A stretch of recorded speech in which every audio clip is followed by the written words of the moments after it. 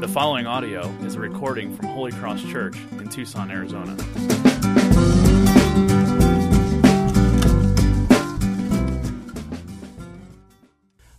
This morning we pick up in our passage in 1 John chapter 2, and we're going to talk about love this morning.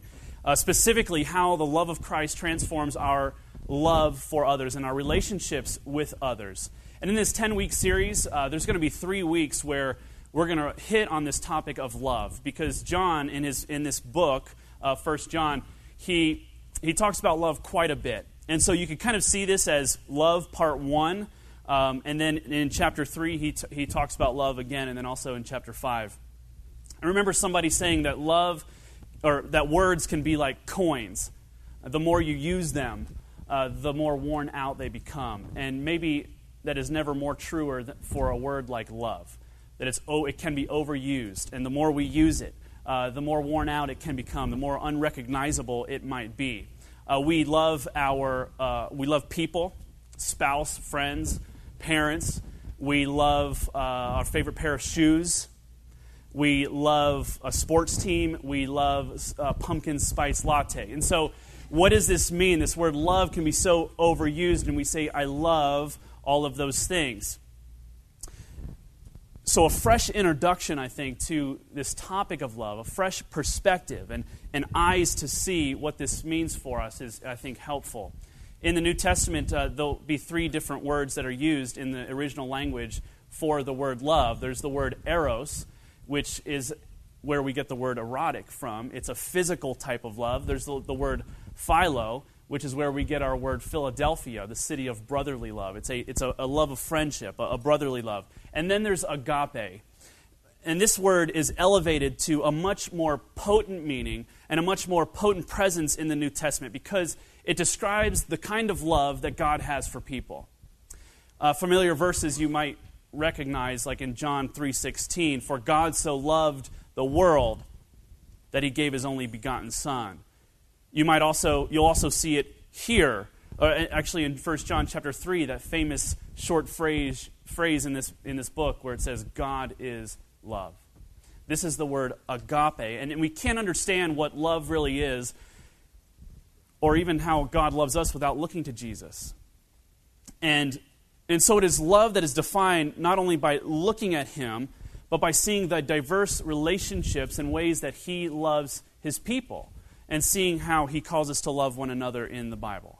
And so he commands us in Scripture to love God. He says to love others as I have loved you. These are from the words of Christ. He says, you've heard this commandment before, but I'm giving you a new commandment. Love one another as I have loved you. And so John is saying here, where we pick up, he's saying this isn't a new concept. It's not a new commandment, but it is. So it's old, but it's also new. And if you see this, it seems like John may be confused here. He's saying there's an old commandment to love one another as Christ has loved you. But it's also a new commandment. And it's not too difficult for us to understand, I don't think, to understand how something can be both old at one time and new at the very same time. Especially in a post-Pinterest world that we live in, right? Where did you get that phenomenal bookcase? Oh, I found it in a ditch. At the time, there was a family of squirrels living in it. I brought it home. I dusted it off. I sanded it down. I put a fresh coat of varnish on it. And now it's home to all of my, pickling jars. I don't know what. I think people are doing that these days. And so we understand, we get this, how something can be old and new at the same time. And I think in this reference, John is talking about this command, that it is old, but it's new because it appears with a new luster, a new beauty, a new shine. We dust something off and we bring it to life, and people look on it with a fresh joy, and they behold it with a fresh perspective. And this is the love of God as it's brought to us in Jesus Christ. And so this commandment to love God and others is given a new beauty because we know Jesus. Love is more than this hazy idea or flowery expression. Love is more than this sentimental emotion that we feel for something. It's an intensely practical thing. It's an intensely active and transformational reality. that God expresses to us and calls us into. Everyone who knows Christ and desires to follow him is called to have the same kind of love. And so followers of Jesus are, I'm going to use a strong word, required to have this kind of love, to love one another. As imitators of Jesus and as image bearers of God, we are called to love. And so John has some explaining to do as he says, okay, there's something old, but it's also something new. Let me explain myself. And so he goes into that, and he explains how this something old can also be something very new. And that's what I want to talk about this morning as we walk through this passage. And I want to look at three things. That it's new because it gives us a new example. There's a new example of our love. There's a new context for which in which we are to love. And there's a new power by which we actually go about loving others. And so let's talk about those in turn. First, let's look at this new example of our love. In verse 8, he says, the commandment is true in him, who is Jesus, and it is also true in you. The true light is already shining. Last week we talked about this light that has come into the world, that the idea of light and that Christ is light, that there is no darkness in him, there's no impurity, there's no blemish, there is no weakness at all. In the love of Christ, there is no fault, there is no failure, there is no weakness at all. God's love is without blemish. And what he has, what God has in himself, this love, God is love. It's not something that God only does, it's something that he is. He gives it to us, and we must reflect it. All those who love Jesus and follow him must reflect this kind of love. Christians ought to reflect the love of Christ, not like a parrot reflects or imitates its master, but like a mirror reflects the object that is in front of it. And so it's not like we see God doing something and say, okay, then I need to do that. It's that we present ourselves before Christ. We behold his love, his glory. We're transformed by it, and we can't help but reflect it. Similarly, how you might stick a metal pole or an iron stick in some hot ambers, and after a long while of sitting in there, you pull it out, and it's glowing. In fact, this is what Moses, his face was said to shine like when he was up on Mount Sinai, and he was in the presence of God, and he was with him for several days there. And he came down from the mountain, and they said his face shone like the sun because he was in the presence of God. And so being in front of God and embracing God and resting with God and presenting our lives before God continually, we begin to reflect that love and that glory. And that is the way that we should love. It is in him, and therefore it's also in us. If you stand before a mirror and you see no reflection, you're a vampire. There is no life in you. If you're a Christian but you have not love for others, the life of Christ is not in you. These are hard things that John tells us. If we want to know what the love of Jesus is like, what love is like, what God's love is like, we look at Christ and we see this supreme demonstration of love. Look at John chapter 15. I have it up here. It says, greater love is no one than this, that someone lay down his life for his friends. Agape love is this unselfish love. This self-sacrifice in nature. It's a love that says, I love you in spite of yourself. It's the kind of love that God has for us and the kind of love that we should have for one another. I love you in spite of yourself. No one has to be taught how to be selfish. I mean, this is something that just comes so naturally. You know, what's interesting is there's no act more natural for a person than to love themselves. There is no act more natural for a person than to be selfish. And yet, there's no greater expression of life in Christ than loving others. A.W. Pink, late theologian, says, the one who claims to be a Christian but hates anything that is like God is to be charged with making a false profession. That's why John says, if God is love and you don't have love, then how could you have God? I told you that 1 John was going to say some really tough things that it was going to really challenge us, and it was going to really stick something right in our face so that we couldn't help but look at it, think about it, and search our own hearts. And this is what he is saying. How could you say that you love God and you don't love others?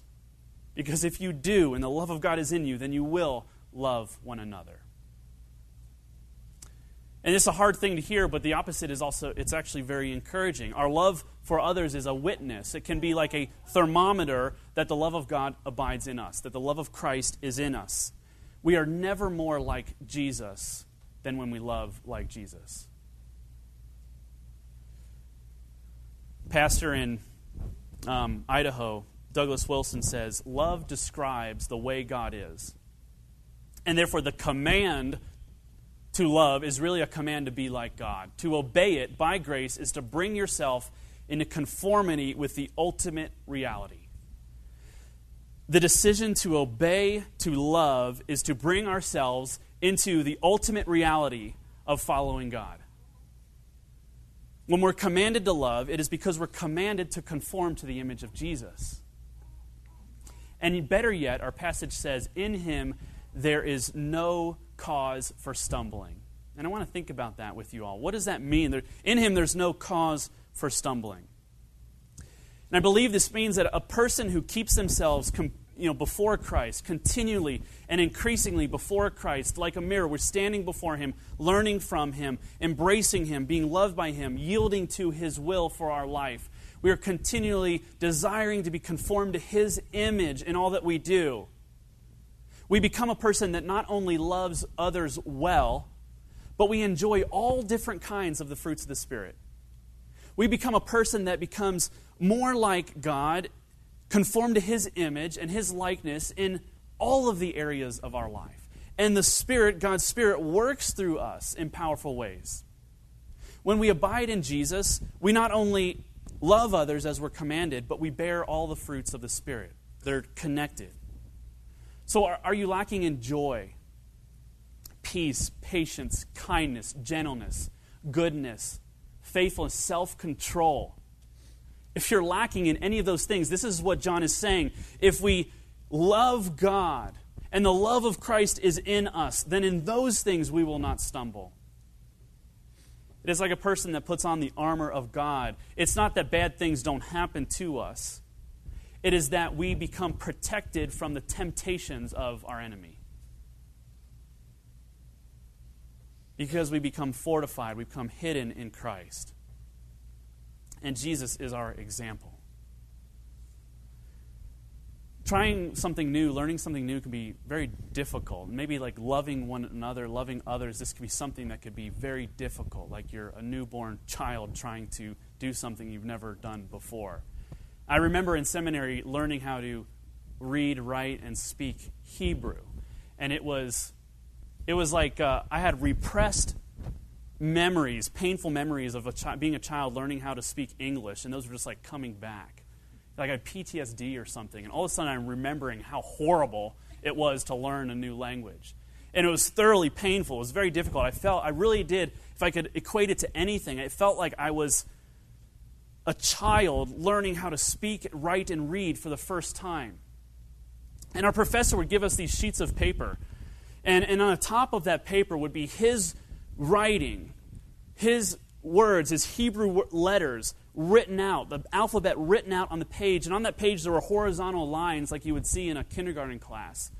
And there were actually vertical lines that were kind of slanted to say, this is where you put each letter. I want you to write, look at the letter on top of the page, and right below it, I want you to imitate that, to mimic that, to copy that. Use this as an example for how to write. And through that, it was very helpful. How do I do this again? How do I do this? He says, refer to my example. Refer to what I have done. And mimic that. This is the way that this commandment becomes new. Because we say, God, how do I do this again? How do I love? What have you told me to do? And he says, look to Christ. Look to who he is and what he has done. Mimic him. Imitate him. Reflect his love.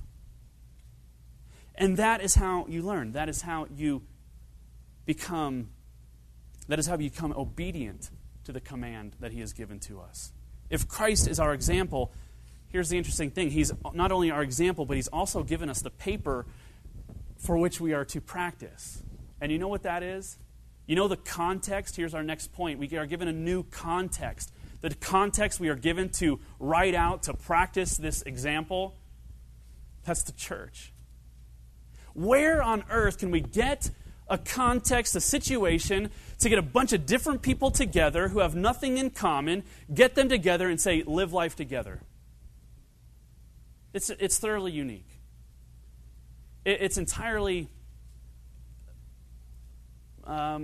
what's the word? Painful. That's some of you were thinking. It's a cruel joke. And yet it is the most intentional, it is one of the most intentional, purposeful things that God has organized for us, for our joy and for our sanctification. The context for everyday relationships is the body of Christ. The context for which a Christian, a person who loves Jesus, knows Jesus, is to work out their life and their faith that God has given to us, the commands, is with other brothers and sisters. The church is not a club that we belong to, but the context for our spiritual maturity. Do you believe that? Is this a new concept for you to think about it in this way, that it's not a club, that's something that we go to, but it's actually the context by which we learn everything it is to know Jesus? Consider the church as your internship for your eternal responsibilities forever with God and with others. It's a foretaste of our lives together. Because we're promised that by faith in Christ, we're kept with Him, we're in relationship with Him. We learned this in our first week in this study, that we have fellowship with God and with others. And this is the very thing that Jesus prayed for in John 17. He prays that we would be one with God and one with one another as He is one with God the Father. That we would have this bond of unity and friendship with each other. And before we have that, we are given this life that is not just a stepping stone to the future, but it is the context for which we learn about God, where we grow in our relationship with Him, and where we learn how to be obedient. What does it mean to have faith? What does it mean to grow? What does it mean to be a follower of Jesus? And honestly, right in the middle of our relationships with others in the church, that is like the hardest place to do that. And we think, well, shouldn't there be another way? Shouldn't there be another way to do this? And we see that Jesus has created for Himself a community. He's called people to Himself. And He said, no, this is the way, and it's good. And in the middle of our passage that we read, there's different members of the church that are of this community that are addressed: children, young men, and fathers. And it's really interesting how John constructs this. And most Bible scholars would agree that John is not addressing different age groups. So he's not talking to people of different ages, children, young men, older men, but rather he's giving titles to represent different levels of spiritual maturity, different levels of the Christian experience within the church. And he has a special address to each type of person, each person at a different level of their spiritual maturity, a different person, a different level of experience that they have had in life that could be a benefit to the church. He says there's something like an immature Christian, and this isn't a derogatory word when he calls them little children or he calls them children. This is the kind of person that needs to be reminded that their sins have been forgiven, not because of what they have done, but because of what Jesus has done. And I want you to consider little children. I mean, is there any context in life, now we're going back to not as a metaphor, but actually as a literal young person. Is there a life stage more legalistic than that age? Is there a life stage more performance-based than being a young child? They live in a police state. Am I wrong? Everything is like, do good, get reward. Do bad, get punishment. For little children, their world is the law. I'm not saying this is a bad thing. I'm saying this is the way that it is. I'm sure we have this as you grow older and you become adults, or even in middle school, high school, and adulthood. There's performance-based. There's reviews at work. You may have a boss. if you do bad, if you break the law, you're going to get punished. But there's freedom. There's a ton of freedom. But for a child, they are in this context where everything that they see is, if I am good, I'll get good, and if I'm bad, I will get bad. And Jesus says to these young Christians, to these immature Christians, you need to hear the central truth of the gospel. Because young Christians then can also feel this same way. I love Jesus, but I know I need to work really hard. I need to earn His love. I need to do good, and I'll get good. And the most basic central truth of the Scripture is this: you are forgiven, not because of what you've done, but because of what Jesus has done. You are loved because of what Jesus did. You are accepted because of what Jesus did. And you need to hear probably the most important 3 words that you'll ever hear. You are forgiven. I forgive you. I forgive you. What a beautiful phrase. Not because of anything that you've done. And even in Scripture, we see that the law of God, it says, is a guardian. It's like a tutor. It's a tutor to teach us about Christ, to usher, like in the classroom, you're learning about your need for Jesus. And then when Jesus is presented, you don't need the tutor anymore. You don't need that guidance. You don't need that shepherd, because you have the truth of the gospel. And if you are a Christian who feel like you're under that law, that curse of, I just need to be better for God, John says, I have a message for you. You are forgiven. Because of what Jesus did, for His name's sake. What does it mean to be a Christian? To be a Christian is to be a person who has had their sins forgiven by Jesus Christ, based on His work on the cross. The basis of the Christian faith is the goodness, the righteousness, the perfection of Jesus, not the improvement of our character.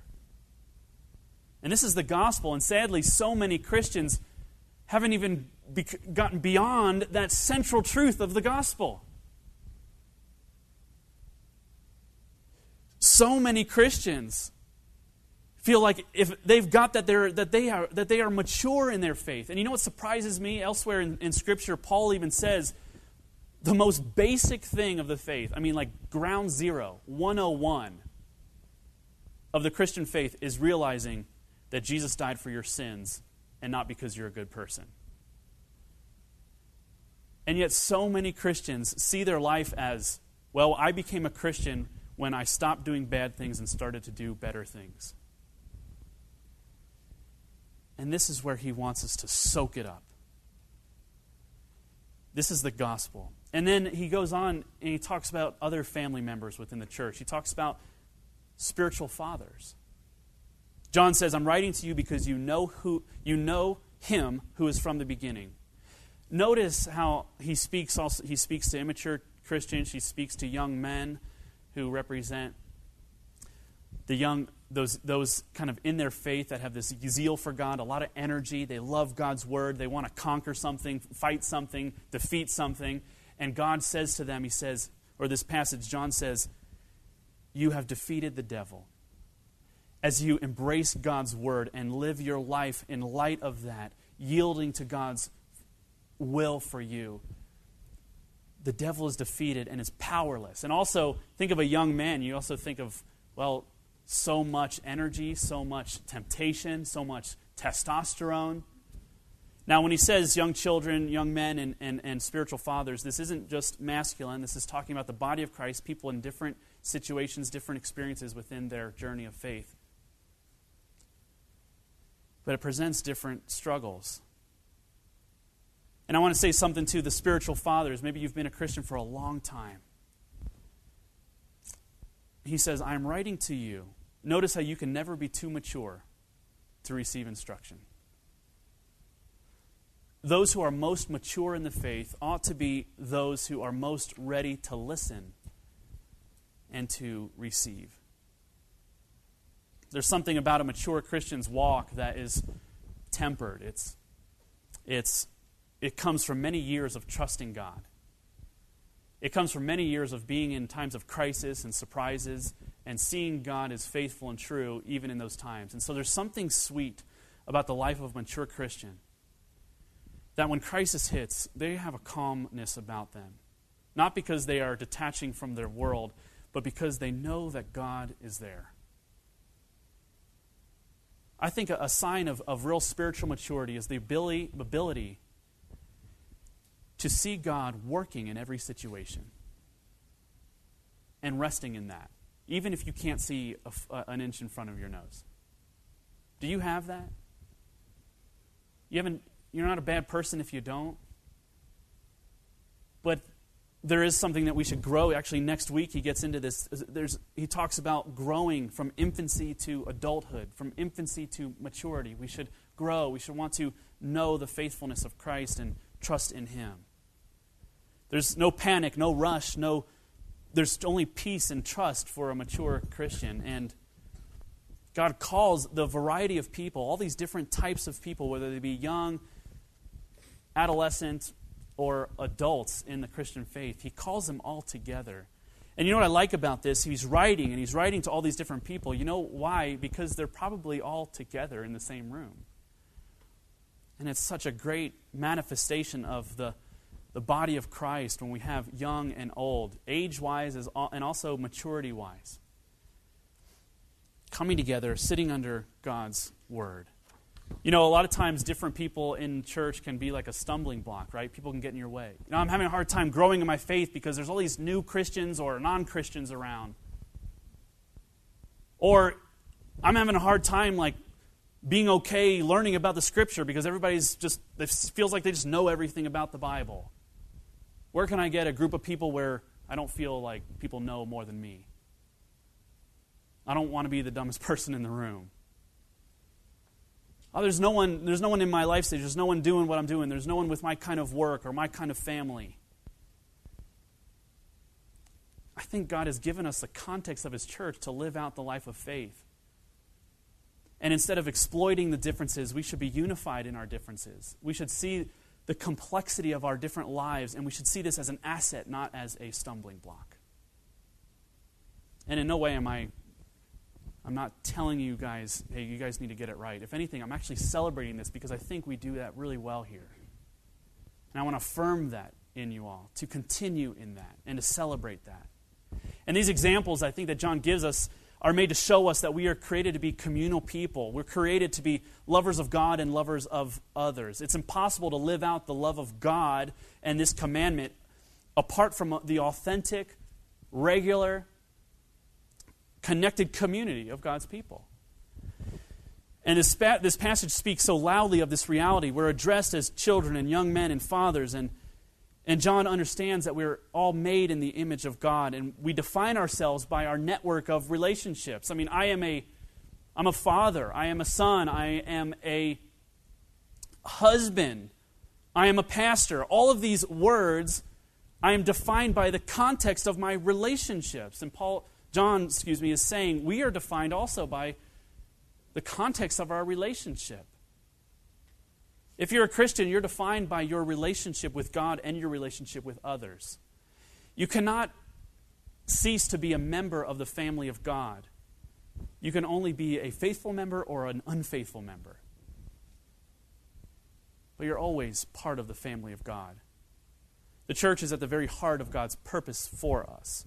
And so, with this in mind, verse 11 makes so much sense as he gets into this. He says, whoever hates his brother is in darkness and walks in the darkness and does not know where he is going because the darkness has blinded his eyes. When Christians love one another, the body is healthy.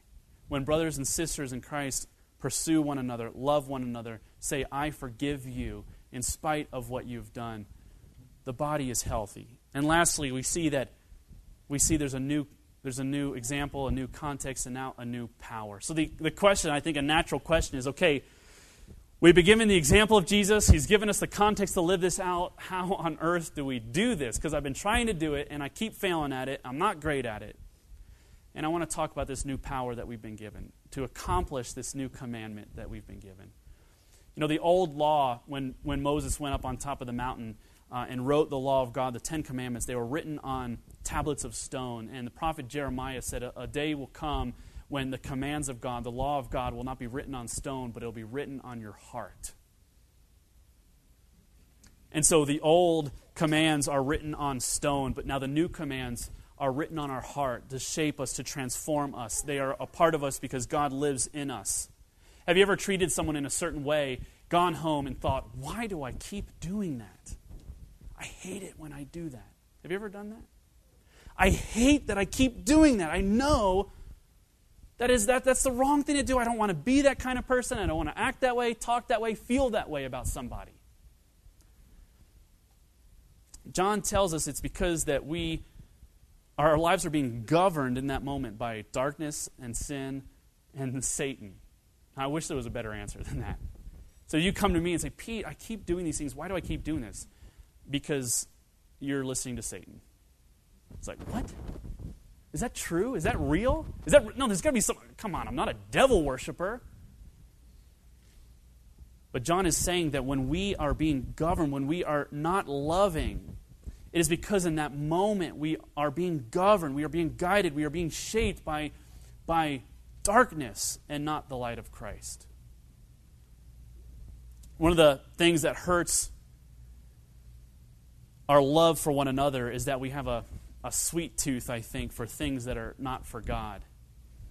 And John talks about this. He says it's a lust of life, a lust of our eyes, that we want things. We kind of have a desire, a craving. And I've heard it said that we serve what we desire most. And the thing that we want most, and oftentimes it's maybe our own comfort, our own pride, our own interests. We become selfish because that's the thing we want most, and so we serve that thing, and when we do that, we neglect others. We don't love others. We have a sweet tooth for the things that are not from God. He uses the words like pride of life and desires of our eyes and desires of the flesh. When our focus is not on Christ, we become emptied of our ability to resist sin and temptation. Indeed, we are to abide in Christ, as verse 17 says.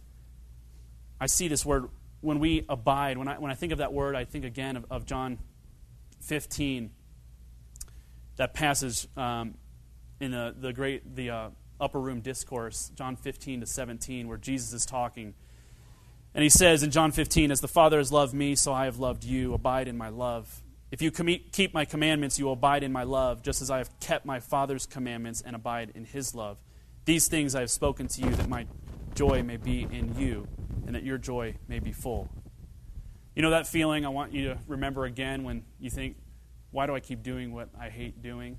Paul, the Apostle Paul, that wrote most of the New Testament, he said these very same words. He said, why do I keep doing what I hate doing? Look at Romans chapter 7. I do not do the good I want, but the evil I don't want I keep doing. And he says, wretched man that I am. He says, who will save me? Who will save me? Who will rescue me? By what power will I find escape from this reality that I'm living in? And then he turns to Jesus. He says, thanks be to God through Jesus Christ our Lord. Can you think of some of the things that you might turn to? Think of that moment. Why I hate what I do. How can I become a better person? Who do you turn to, and what can you give thanks to for that change? Thank you, retail therapy, right? Thank you, alcohol. Thank you, comparing myself to others and realizing I'm not that bad after all. Thank you, insert daytime talk show here. Whatever that is, what is it when you feel like a bad person, that you're not a loving person? What do you do? Paul shows us the answer. He says, I go to Christ. Thanks to Christ, because he is the only effective, sufficient power to allow me, to make me, empower me to be a loving person like God. Only Christ holds the power to make us people who love well. C.S. Lewis says in Mere Christianity, a proud man is always looking down on things and people. And of course, as long as he's looking down, he cannot see something that is above him. When we are looking at ourselves, when we are looking at even our own sin and fail to look at Christ and lift our heads and see his example, the context he's given us, and rest in his power, only then can we really have a change. Love flows out of our soul's rest in our communion with Christ. We become a loving person by loving our communion and rest with Jesus. If you're struggling with love, you're really struggling with resting in Jesus. If you're struggling with loving others, you're really struggling with feeling empowered by the love of Christ, by looking at His example.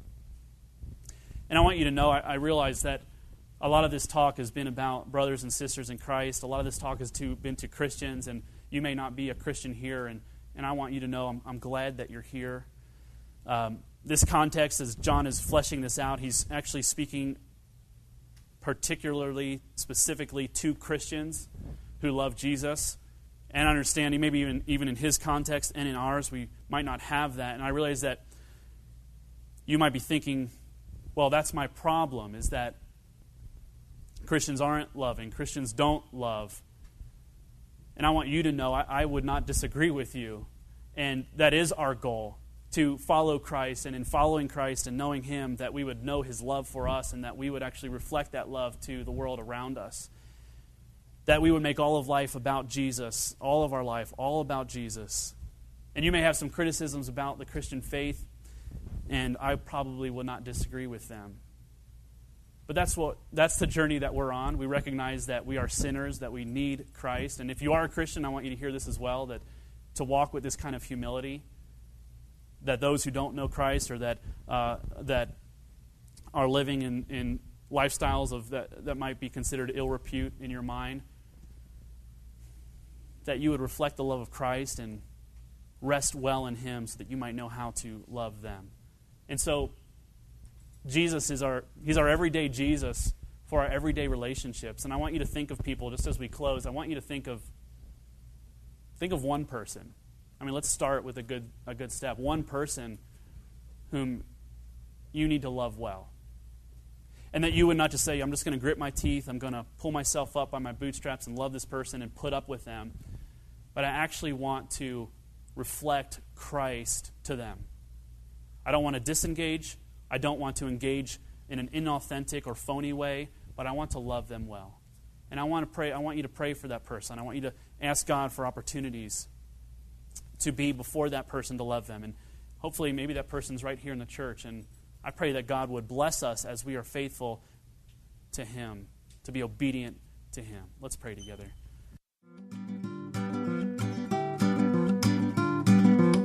For more audio and information, please visit holycrosstucson.com.